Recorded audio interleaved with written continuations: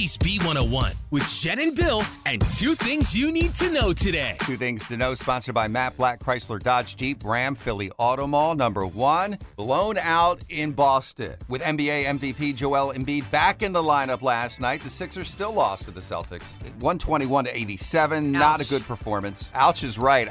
Best of 7 series now tied up, 1 game apiece. Game 3 is going to be here in Philly tomorrow night at 8, and Embiid says if the swelling is not too bad in that knee, he will play. We'll see. Number 2, the Rock and Roll Hall of Fame has revealed its class of 2023, and the inductees this year include Willie Nelson, Missy Elliott, Rage Against the Machine, Kate Bush, George Michael, Sheryl Crow, and the Spinners. The ceremony will be held in Brooklyn on November 3rd.